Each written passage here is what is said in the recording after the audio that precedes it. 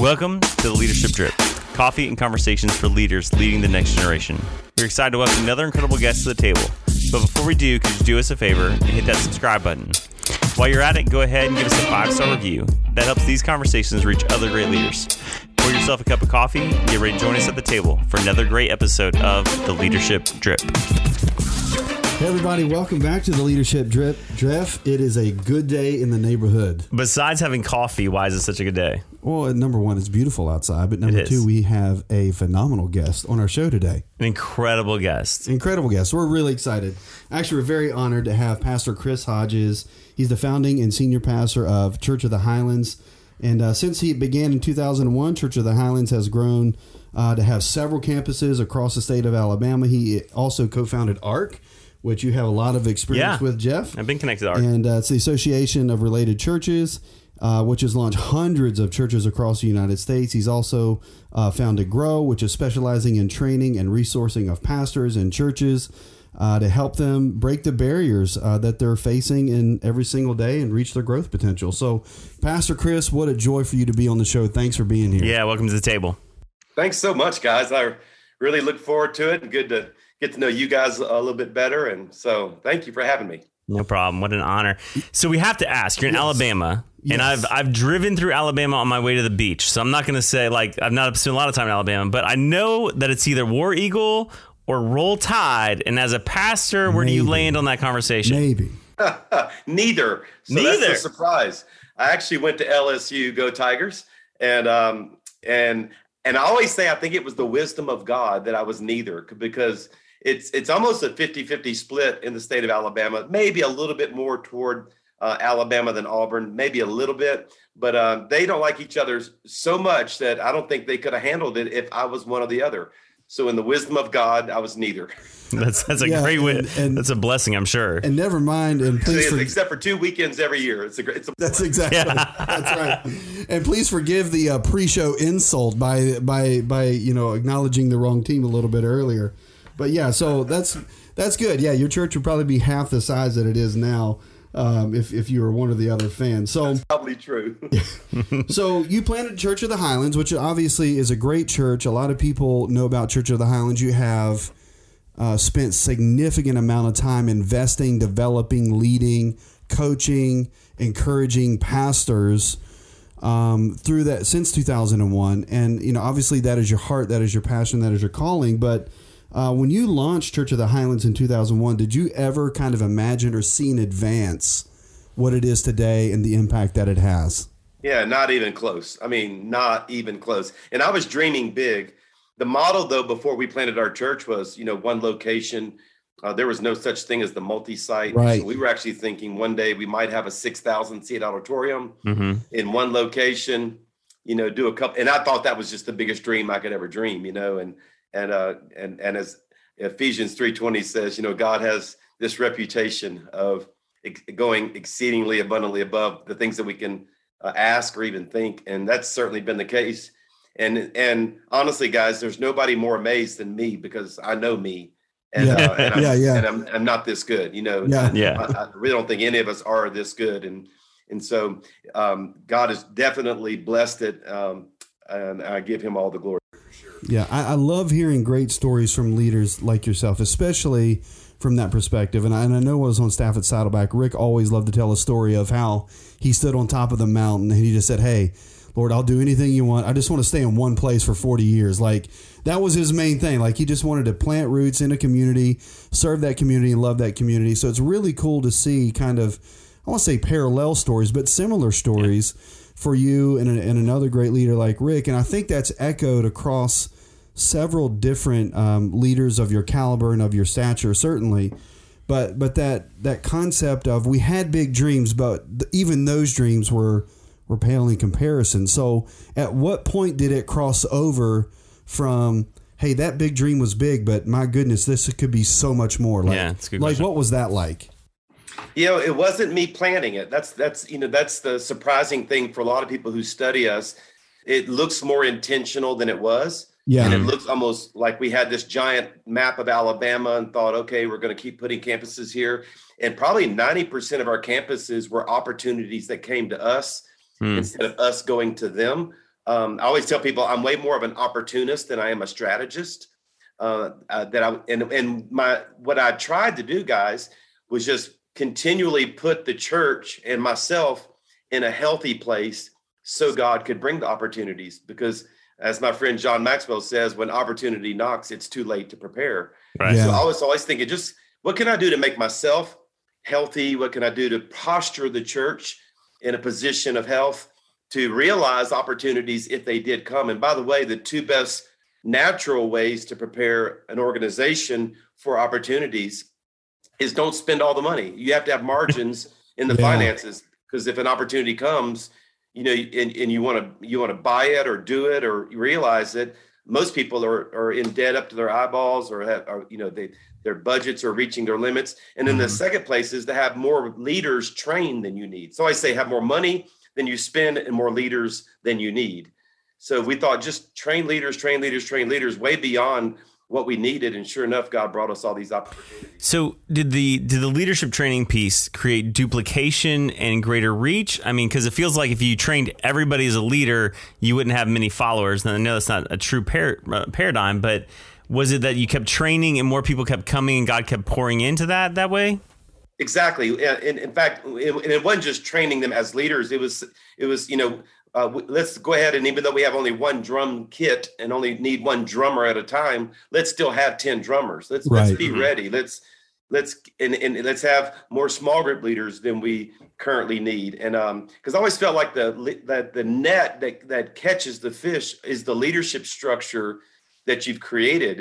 And so that's the first thing Jesus did. Jesus built a team. And so, so I was just in this team mindset and trying to keep the organization healthy financially. And then, of course, probably the part of our church that very few people know about that is a real big part of what happened is the prayer culture that we have. I mean, we take prayer very seriously. We have twice a year, 21 days of prayer. And I'm talking getting up at 6 o'clock in the morning, thousands of people gathering at 6 o'clock in the morning to seek God. And we fast a lot. I grew up in a fasting culture in the home church that I was raised in. And so that I think has a lot to do with it as well. I want to kind of dig in just a little bit, because I know from experience, and you probably do as well, we've been to enough conferences, we've been to enough, pastor training style events or whatever. And there's a common misconception, especially with pastors and the ones that are listening now, is back to this financial piece, right? And so the false idea is that you have to have millions of dollars or hundreds of thousands of dollars in reserve in order to take the next step. But in reality, you just need to be prepared for whatever God has within your margins for what's next, right? It's always about that obedience step, not necessarily. You understand what I'm trying to say? Like, it doesn't matter how much money you have; it matters what you do with what you've got. Mm-hmm. Yeah, exactly. Our first year, we didn't even know if we would have enough money to get through the first year, but we tithed, the church tithed. Right. So the first year we gave 23% to missions in our very first year. We always put some aside, and then we never budgeted based on total income. We actually even wrote it into our bylaws that a budget would be 90% of the previous year's income, so that you go into every year with margin. And now our margins are almost 40%. So, and that's not savings. That's a big misconception. Margin isn't savings. Margin is just money without a name on it. Yeah. So you don't have to spend it. So it gives you opportunities to say yes to a lot of things. So even today, when a natural disaster will happen, we don't have to take an offering. We're on the ground. We're doing those things. And we've had several of our campuses where opportunities from maybe a failed business or somebody just had to do a quick sale of something. And because we had, the cash to do it, we were able to say yes to those opportunities. So, but it started off with a very, very small amount of margin. Yeah. That's encouraging for a guy in the first year of a church plant right here. That was for Jeff. Yeah, that was encouragement. That's worth the whole price of admission today. Like, it's going to be tight that first year. That's good to know. We had one staff member our first year. Yeah, that's where we're at too. I pay myself 60% of what I was making as an associate pastor at Mother Church. There you go. I feel that. True stories of the church planner. Hang in there. So when did you talked about this dream, like 6,000 seat auditorium, and God has just kept expanding it. And how do you find now, Pastor Chris, 20 plus years into Church of the Highlands, Highlands College, all these things, to kind of keep dreaming, and it not being like, hey, we've achieved X, Y, or Z, but to keep thinking and dreaming and being creative and moving the organization and the church and really the kingdom forward? It's a great question, and I have to give tribute to the culture I was raised in. My home church in Baton Rouge, Louisiana, and my pastor is such a great commission-focused church and pastor. I mean, this deep love for the world. And if you really deeply love the whole world, and you know that's what's on God's heart is the whole world. God so loved the world, the whole world. He doesn't want any to perish, but all to have eternal life. Well, I mean, you if that stays in your heart, this great I call it great commission focus. Yeah. If you have true Great Commission focus, you're not building an organization, you're not building a church, you're not trying to get to a certain size. You're trying to, as one evangelist said, populate heaven and plunder hell. We're trying to do everything we can to see people find Christ, and I think sometimes churches and pastors lose sight of that. Yeah, and they do get satisfied, and I think that's what the prayer culture does. One of the disciplines that I do to keep this Great Commission stirred up in my heart is I travel to an underdeveloped nation every year just to see how people live and to see what people are going through, and to put myself in positions, to lead people personally to Christ. I always ask myself, how many people are you personally leading, not on a stage? And it keeps my passion for souls. And so honestly, it's not driven by size. It's driven by souls. Yeah, that's good. That's a huge piece of it. So, so when you started Church of the Highlands in 2001, right? So from a leadership perspective, obviously you had some college education experience, you had some pastoral ministry experience. And obviously there were people who were probably pouring into you at that point. But as a young pastor, as a young leader in 2001, Church of the Highlands, what is something you kind of wish you knew then that you knew now from a leadership perspective? Yeah, how important my relationships were going to be. And I already knew it back then, but I had no idea how much of where I am was going to be directly tied to the people that I was connected to relationally, from a mentoring standpoint, from a modeling standpoint. And thank God I have the blessing of having a father who really loves God and loved me and kissed me and prayed for me every day, and a pastor who loved God and loved me and mentored me. And I've been very fortunate. Even my wife's dad was truly my best friend in the whole world, but he was such a bigger than life kind of person. He's now with the Lord. But the things that he poured into me, his attitude, his way with people. And now I look back, that shaped me. And I always say that all of us really are the sum total of our relationships, good or bad. All of us are. And that's why the Old Testament priest, that he wore this breast piece, they call it. He hung around his neck, and it was a breast piece, but it had the names of the 12 tribes of Israel over his heart. And I always ask pastors and leaders, what names are over your heart? Are they good ones? Are they bad ones? Like, what's written on your heart? Because we are all the sum total of our relationships. That's good. Yeah. I think it was Pastor Wayne that said, life moves at the speed of relationships. He was, yeah. Right. I mean, so I think I can't tell you how many times on the show we've heard that echoed across every conversation. Almost every episode. Absolutely true. Yeah. Which is why nobody can name the last 10 sermons they've heard. And everybody can name 10 people that have impacted their life. Yeah. Right. Yeah. So who have some of those people, you mentioned your father and your pastor, but who have been some of those coaches and mentors in your life that have made such a deep investment in you, Pastor Chris? John Maxwell. I'm very fortunate that, he's almost like a father or really like a big brother to me. We spend a lot of time together, but I probably learned more about leadership, more about being present, more about making your life count.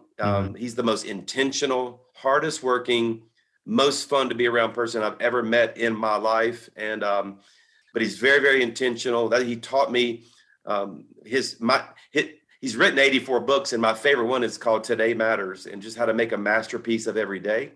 I've had my father-in-law, Billy Hornsby, who I never saw in the 29 years that I knew Billy, I never once saw him have a bad day, ever. Wow. Ever. He had the best attitude of any person ever. And it's people like that. I've learned from mentors like Craig Rochelle, who pastors the largest church in the nation. And I've been fortunate to have regular conversations about, tell me what you're learning. Tell me how you built this. What did you, and really, I point a lot to the success of Highlands from an organizational and systems standpoint to Life Church and to Craig. And I learned so much. But I've also, guys, I've disciplined myself to make sure I have people in my life. And I always have one church every year that I just study. I just pick a church and I'm going to learn everything there is to know about that church, because I know they're going to teach me something that we don't do that we should be doing. And once I learn it, I'm going to apply it to our church. Yeah. And I'm even going to try to perfect it so they can come learn from me how I took what I learned from them and made it better. And it's my favorite part of leadership is growing. But it all comes by being intentional in your relationship. So unpack this studying a church. Do you go visit them? Do you get in touch with their staff? What's that look like? I mean, everybody's been watching you guys from afar, but what does it mean for you to go study a church? Well, that's one of the things people don't know about me. They think I'm only showing them our model, but actually every year, I do just pick a church.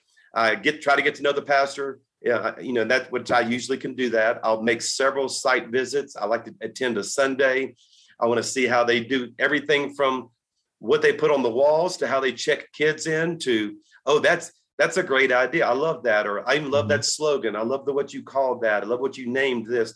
And I just dig in. I watch sermons. I'll tune in every Sunday. I always tell people I go to church on Monday, and I just go to church on Monday. I watch sermons, get my Bible out, take notes. And it's just because I have this appetite to get better. I always say, if you don't get better, you'll become a critic of those who are. Right. And God didn't call us to be a critic. He called us to be a disciple, to learn and grow. And I'm actually tired of the critics in the world, that are about everything. Even if I don't totally agree with them theologically or style, they still can teach me something. Right. Yeah. Is that part of just a follow-up question? Is that part of the culture you've built into your team? Does your team study churches and go on site visits and have essentially field trips? More than that, I actually require every department head. So if you're over children's ministry or student ministry or worship or whatever, every department head has to know 3 churches who do what they do better than they do it. Oh my goodness. Yeah. And learn from them. I want you, and I'll facilitate the relationship. So I'll if you can't get in contact with them, I'll call their pastor, and so I broker the relationship. But every one of them are learning from churches who do what they do better than we do it, and it's just a culture we've created that actually is just a lot of fun. Yeah, that sounds like a lot of fun. Jeff and I are big fans of reverse mentoring, meaning we look to someone else who's much younger than us and we ask them questions, more than just, hey, teach us about TikTok, right? So more than just that, but still, do you have young adults or young leaders that you are listening to and saying, hey, can you teach me about this? Or what are you hearing about that? And what are some of those main conversations that are happening for you sort of in that reverse mentoring role? Oh, absolutely. In fact, if you look at the history, we're 21 years old. I have intentionally staffed the church with young people, very young people. We have a very large 20-something age bracket on our staff, and that helps us to keep it fresh. And then when we're in the creative process, I intentionally put the younger people in the room. Yeah. So, because I know what I know, I don't know what I just don't know what they know. Right. So I even have my sermon material checked with them to make sure, because I'll use illustrations. I'll use illustrations from, I don't know much about pop music or, any of that kind of stuff, but inevitably I'll use an illustration. They'll go PC that nobody even knows who that person is anymore. Absolutely. And even recently when our nation was going through racial tensions, I did 15 learning sessions. I sat into 15 different sessions with young people and African-Americans and people on our staff. Just said, man, just tell me what I don't know. Talk to me. Just talk to me. I want to learn. I want to grow. And it was very insightful. Yeah. So has this intentionally staffing young then helped Highlands stay young as a church? Because churches can age quickly. Absolutely. And we do the same thing with our volunteers. So every year at our we call our volunteers the dream teamers. Every year at our dream team party, I ask the dream teamers who've been on the dream team a long time to move over and start coaching younger ones. So get off that camera, let a young person get on that camera, get off that guitar, let a younger person play that guitar. And we intentionally had this move over and why don't you coach now mindset, because some of those serving spots, especially when it comes to music, people will hold those so tightly. But we've created a culture of, hey, you entered in at this level. Why don't you graduate to more of a mentoring role? Why don't you lead a small group of young leaders? And you just have to be very intentional about it. So here's a leadership question to that, because a lot of times in churches, we're great at making sacred cows out of particular ministries or particular serve functions. I'm the head usher, and so that's my role for life, right? So how have you been able to tackle or address, I know you're talking about a coaching culture. I'm sure it's not always been that way. So how, as a leader, did you approach or did you address someone who said, but I'm the head usher, or I'm the one that plays guitar on stage? Like, how have you helped them see a different perspective? Well, it's not always easy. So you have to just build a relationship. People don't care what you know till they know that you care. So we have a very relational culture where we probably take them to lunch, have that conversation, or ask them to help us start something else. Hey, you have so much experience there.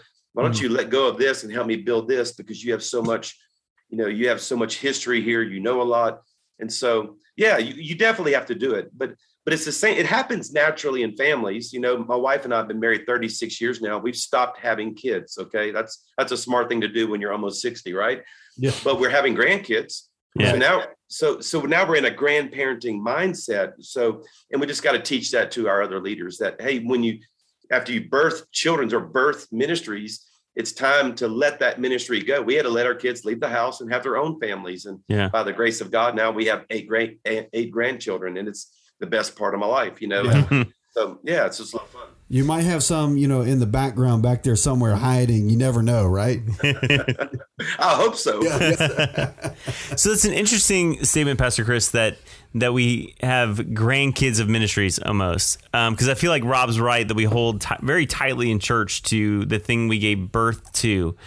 So the shifting of that, the mentality of that in churches, and especially in small church world, how could you help a leader sort of maybe in a smaller church go and not necessarily address something, but help somebody see that we have to be reproducing and not just holding tight to what we have? You just got to model it. Honestly, I think probably the best way to do it is show them and let go of some things yourself. I've over the years, when I first started the church, I had no worship leader, and I did music my whole life, and I led the worship for the first 4 years of Church of the Highlands. I love doing it. I think when I'm leading the flow moment of worship, I think I'm really good at it, right? Yeah. But I needed to let it go. Because it needed to happen in our younger leaders. And even though it's something I deeply love, I still love to do it. I don't do it. And even now, as I approach 60 years old, I'm thinking about, one day, if the Lord's return doesn't happen in my lifetime, I will die. So far, 1 out of 1 have died. And and I want to leave something that can be sustained. There's no, so I'm trying very hard for our ministry not to be a personality based ministry, but where I'm raising up a bunch of young communicators. In fact, this next month, we're going to have a young communicators Sunday. And at every campus, we're going to have 20 different communicators all in their 20s communicate on that day. Yeah, and so I'm trying to model it so I can say, hey, look, just like I've done it, why don't you do it? So, and I think always, by the way, guys, that anything that you feel like you have a hard time getting into the life of another leader, you have to ask yourself, are you doing it? Like, for instance, man, our church doesn't worship very well. Well, do you worship very well? Are you modeling it? Because the way I say it is, you can't really create culture. You can only be it. Right. That's very important. Culture can't be created. You can't create a prayer culture. You have to be a prayer culture, and then it infects everyone else. So I don't ask our church members to invite people to church. I tell them the stories of the people I'm inviting. Yeah. And then it jumps on them. That spirit, it's like, oh, it sounds so much. I make it sound like so much fun. Then they start doing it.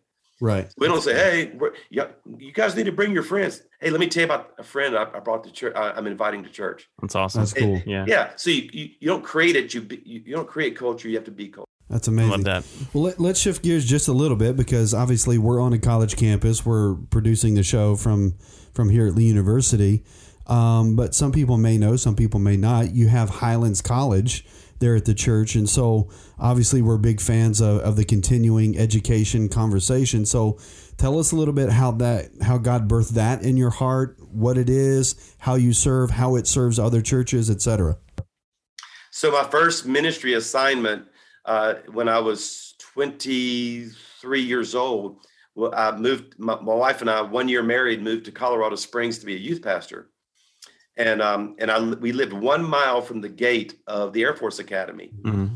And so I ended up being asked by some of the military people that worked there, would I come and teach a religion class? It was an elective that they don't even have this elective anymore. But back then they actually could offer to the cadets a religion class. And I got infected by the academy model of learning. Mm-hmm. And the academy model isn't just classroom. It's more of a holistic approach of they go to school just like every other university. They're college students, but then in the afternoon, they're jumping out of airplanes. Yeah. And then in the evening, their bedrooms are being inspected and they're having to walk in straight lines. So their character is being developed. And then every one of them have some type of physical regimen that they have to follow. And I had this dream that wouldn't it be great that in the Christian space, which, by the way, we need a bunch of Christian space universities. We need a bunch of them to fulfill the request of Jesus that the harvest is plentiful. It's the workers that are few. We need more workers. But we dreamed, could we create a Christian university in the academy model? So could we make it like that? And so Highlands College only accepts students that want to go into full-time ministry, just like the military academies. You don't go to the Air Force Academy to not be in the Air Force. Right. They're all going there for that one reason, okay? Mm-hmm. And so this is specifically not for marketplace, but for full-time ministry leaders. But we built it in our 4 pillars of academic instruction, character formation, ministry training. They don't jump out of airplanes. We teach them how to do every aspect of church life. They know how to do it all by the time they graduate. In fact, they graduate with 800 hours of hands-on training in the church world. And then, of course, spiritual development. And so, anyway, we're just having the time of our lives. Again, trying to put boots on the field, man, just trying to get more people into full-time ministry. So a question of curiosity, right? So we obviously, as a Christian campus, we have a school of religion here that serves its own purpose. It's obviously theologically deep and intense and great, biblically sound, all of those things. And I love what you're saying about the model here. What are you hearing in conversations from students who attend Highlands College? Obviously, they're coming there. They're probably slightly more biased in that direction. But as a Christian university, I'm curious because we're seeing trends. Jeff and I have talked to a lot of other people. There's so many different churches like Highlands who are launching these colleges. Mm-hmm. Jensen Franklin down the road. I mean, we could name a ton of them, right? So they're launching these colleges in their churches, and they're doing great work. But what is the conversation from the students who are attending? What are they saying as to why they chose to go to Highlands College versus a traditional 4-year program? Like, what is the separation there, you think? First of all, we are a traditional accredited 4-year program. And so we do graduate, that type of student as well. But it's what we all know is missing in any type of training, whether it be university setting or any that matter. And that is, take me on the journey and let me do it. Yes. We need the application side of things. We need that I call it the Hebrew versus the Greek style. And the Greek model is really how all of our education spaces are done in America. And that's where a person lectures, people take notes, you give them a test, and they graduate. And when you graduate, your degree is in the topic, the subject that you studied. So you might have a math degree, or you might have a management. I have a business degree in management. But in the Hebrew model, you're not in a row, you're in the circle, and you don't listen to one, you ask questions. It's more of an interactive learning style, and it's way more personal. And that's why, it's Jesus' disciple model. It's the follow me as I follow Christ. Let me take you on the journey. Let me let you put your hands on it. And so all of our students at Highlands College are deployed in our 23 campuses every Sunday, and in 20 prisons for that matter, putting their hands on. So you could go to any campus this coming Sunday, and those are Highlands College students leading the worship. They're in the children's ministry. They're in the video editing suite. So it's the education plus the hands-on. It's the go to school and jump out of the airplane. You're going to give them that on the job, hands-on mentoring style training. That's so key. Rob and I are always interacting with students here. We have I have students at our church and who have graduated, and to use a sports term, they've lacked the reps. Like they have the degree, they have some experience, they did maybe an internship or two, but there's one young man in particular. I asked him the other day, I do a Friday morning mentoring time, and I said, how many times have you preached? And he said twice, and he's applying for jobs as a youth pastor. And I'm going, you don't have the reps ready to step into that. And so I love this model of the education and the experience, not then, because sometimes it's education, then the experience. And so I think that's really valuable, especially in the young adult culture who's already engaged in that. One of the things we're seeing here, Pastor Chris, and I want to get your opinion on this, is we see a lot of kids who have a call to ministry but are not studying it. So we'll run into students all the time. They say, I have a call to worship ministry, but I'm studying the athletic training, or I'm studying this. I'm in the nursing program. Whatever. Yeah. And not that those aren't ministerial type places, but they have specific calls to church ministry. And I think some of the fear is the money piece, like they're not going to make money. We talked about it at the very beginning.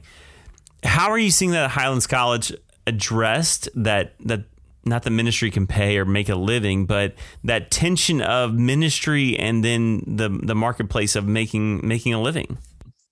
Well, first of all, I think a lot of this is driven by God himself, because I think the generations in front of us, a lot of the evangelism is going to take place in marketplace if we can teach students how to be marketplace ministers effectively and not get, sidetracked by just having a job and raising a family, which are wonderful things to do. But a lot of times young people have a call of God on their life, and it is the money that becomes now a barrier, which is why we've built an endowment so that no student graduates with debt.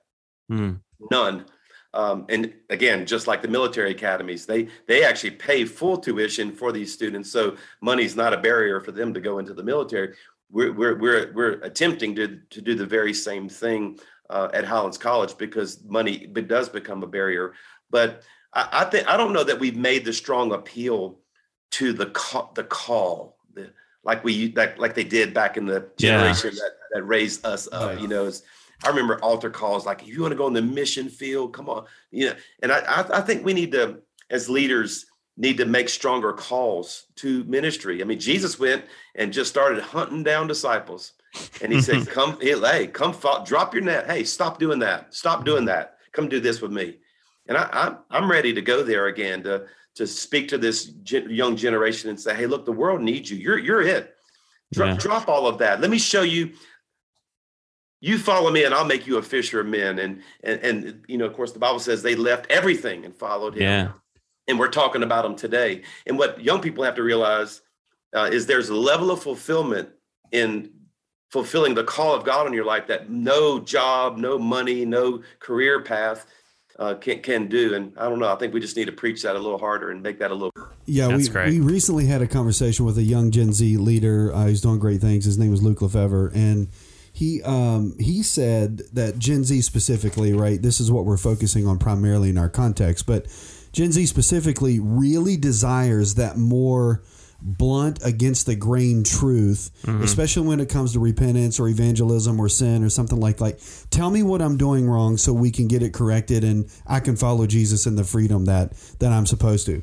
But I think it also applies to this conversation you're having about calling. Like, let's call those gifts out, Ephesians chapter 4. Yeah. Like, let's go after them and let's help them respond in such a way as that they are able to do that with great passion, great vigor, great intelligence. But I think you're right, and we've talked about the attractional model back and forth, or whether it's good or bad or whatever. I don't think that's the larger point. I think the larger point is in our preaching, in our teaching, in our discipleship, we've got to get a lot more forthright and I want to say blunt with you know what I'm saying? Like, direct. I mean, with Gen Z, but I think they're receptive to it. So that's the new attractional model. Let me say it that way. You're right. I think we need to realize, the times we live in, and I do think this is a generation that wants it straight. Tell me straight up. Yes. And so we are actually we've renewed altar calls at all of our college meetings and student meetings, and we're talking missions trips and bringing them into those settings. And they're loving it. They're loving being developed as leaders and then being able to be released to lead in our church too. Yeah. And it's just a promise I make them. And then there are those that have that full-time call, and we need to do everything we can, because I'm telling you, we don't have a harvest problem. Yeah, right. It's so true. We have a worker problem. Yes. And so the other piece of that has never been truer. Yeah. The other piece of that is, if we don't provide it, they're creating it on their own.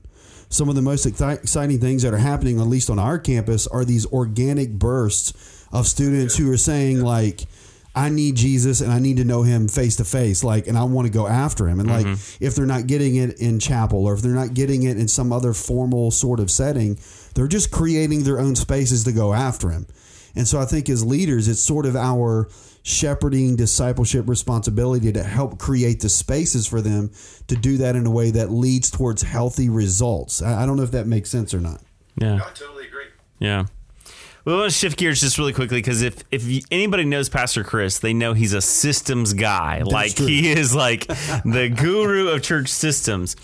So you help co-create ARC, which is Association of Related Churches, one of probably the best church planting organizations in North America, if not the world. What led to sort of launching this ministry mechanism, this church planting organization, and especially empowering with systems, because that's really what you guys do. So what started that? Well, 21 years ago, the phone was ringing off the hook saying, how did you launch your church? Yeah. And I was answering every call and basically said, man, it sure would be great if we could put all these in the same room together and just say it once. And so the very first event that we ever did with ARC was called the Church Planters Roundtable, CPR. And I basically went and found 8 ingredients that made our church launch, not our church, but the launch of our church successful. Like, what does it require to have a successful launch? And honestly, to answer your question, it was the demand. That's what started ARC. The demand was so high. And God was stirring the leaders. A lot of these, we didn't even know, these weren't our leaders. Right. One of the misnomers about ARC is that we are a network of churches, which we're really not. We're a subcontractor. We're a church planting. We help you develop the product, and it's your product. We don't govern our churches. We're not a denomination, right? And so, but we felt like we had found a formula. We found, hey, make sure you do these 8 things if you want to have a successful launch. And really, the 2000s has been a church planting season. It has been. And it's important because we were losing churches at the rate of about 3,000 a year in America. And I think it was stirred by the Spirit of God, so that we don't turn into a Europe, where right. you can't even find a good life-giving church. And so it's still the joy of our lives to share what we know about church launching and church planting to as many leaders as we can. We even serve a bunch of denominations kind of as they're, again, a subcontractor. We'll go in and show you how to do it. And And I don't even know how long it'll last. As long as it's working and the demand is there. And but it's really been the joy of our life. Jesus said, "I will build my church."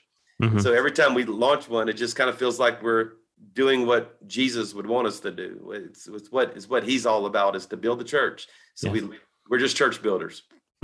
So with ARC, you obviously saw some trends. You met the demand. You knew that there was something there that you needed to pay attention to.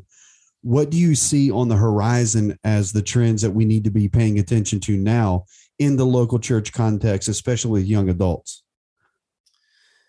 That's a great question. I mean, a lot of it goes back to our conversation we just had about being a bit more direct and calling them to true theology, not a deconstructed theology, not a deconstructed mindset.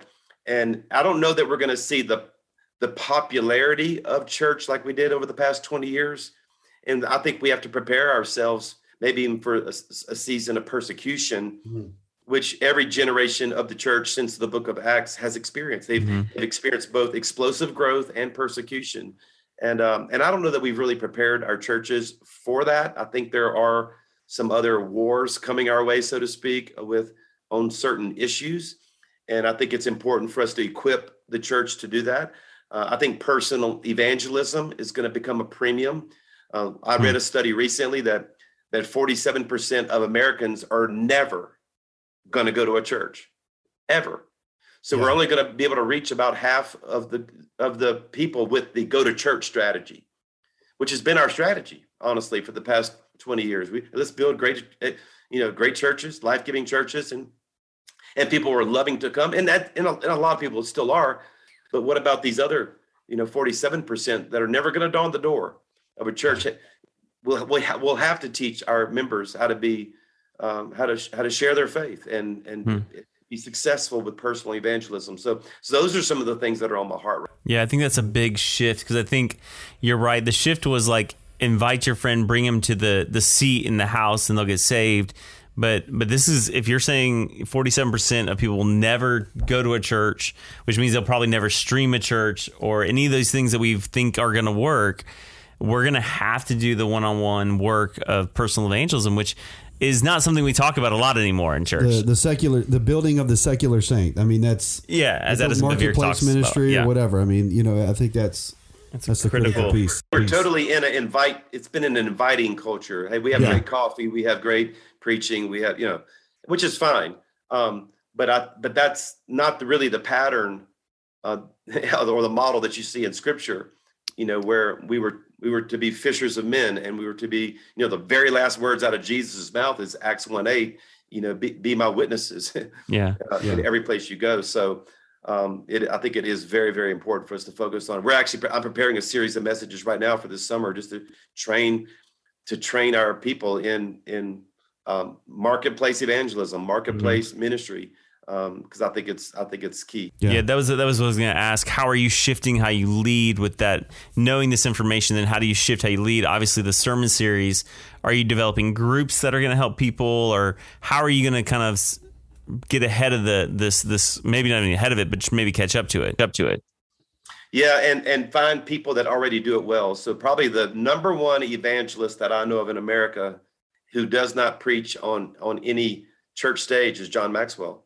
The man will go into secular companies, and at the end of his leadership teaching all day will say, and by the way, everything I learned about leadership, I learned out of the Bible. I'm going to dismiss. And of course, he has to get the permission from the company to do this. Most of them give him permission.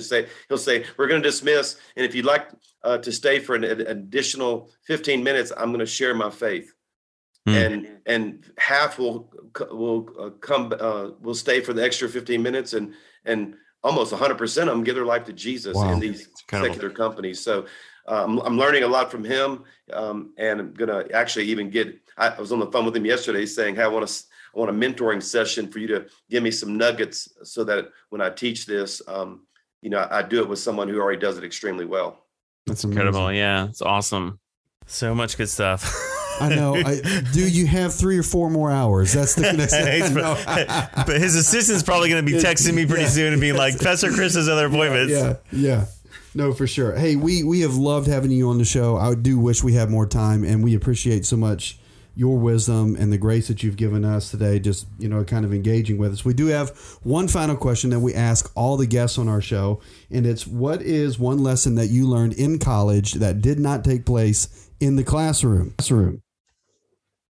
I learned all of my disciplines in college that did not take place in the classroom. I learned, that's where I learned to devote my mornings to God. That's when I started fasting. I did my first fast when I was 19 years old. I learned my spiritual disciplines in my college years, and I'll be 59 this year, and wow, and they have stuck with me all these years. And I was actually talking to someone about it. I look back, and that's where they all came from.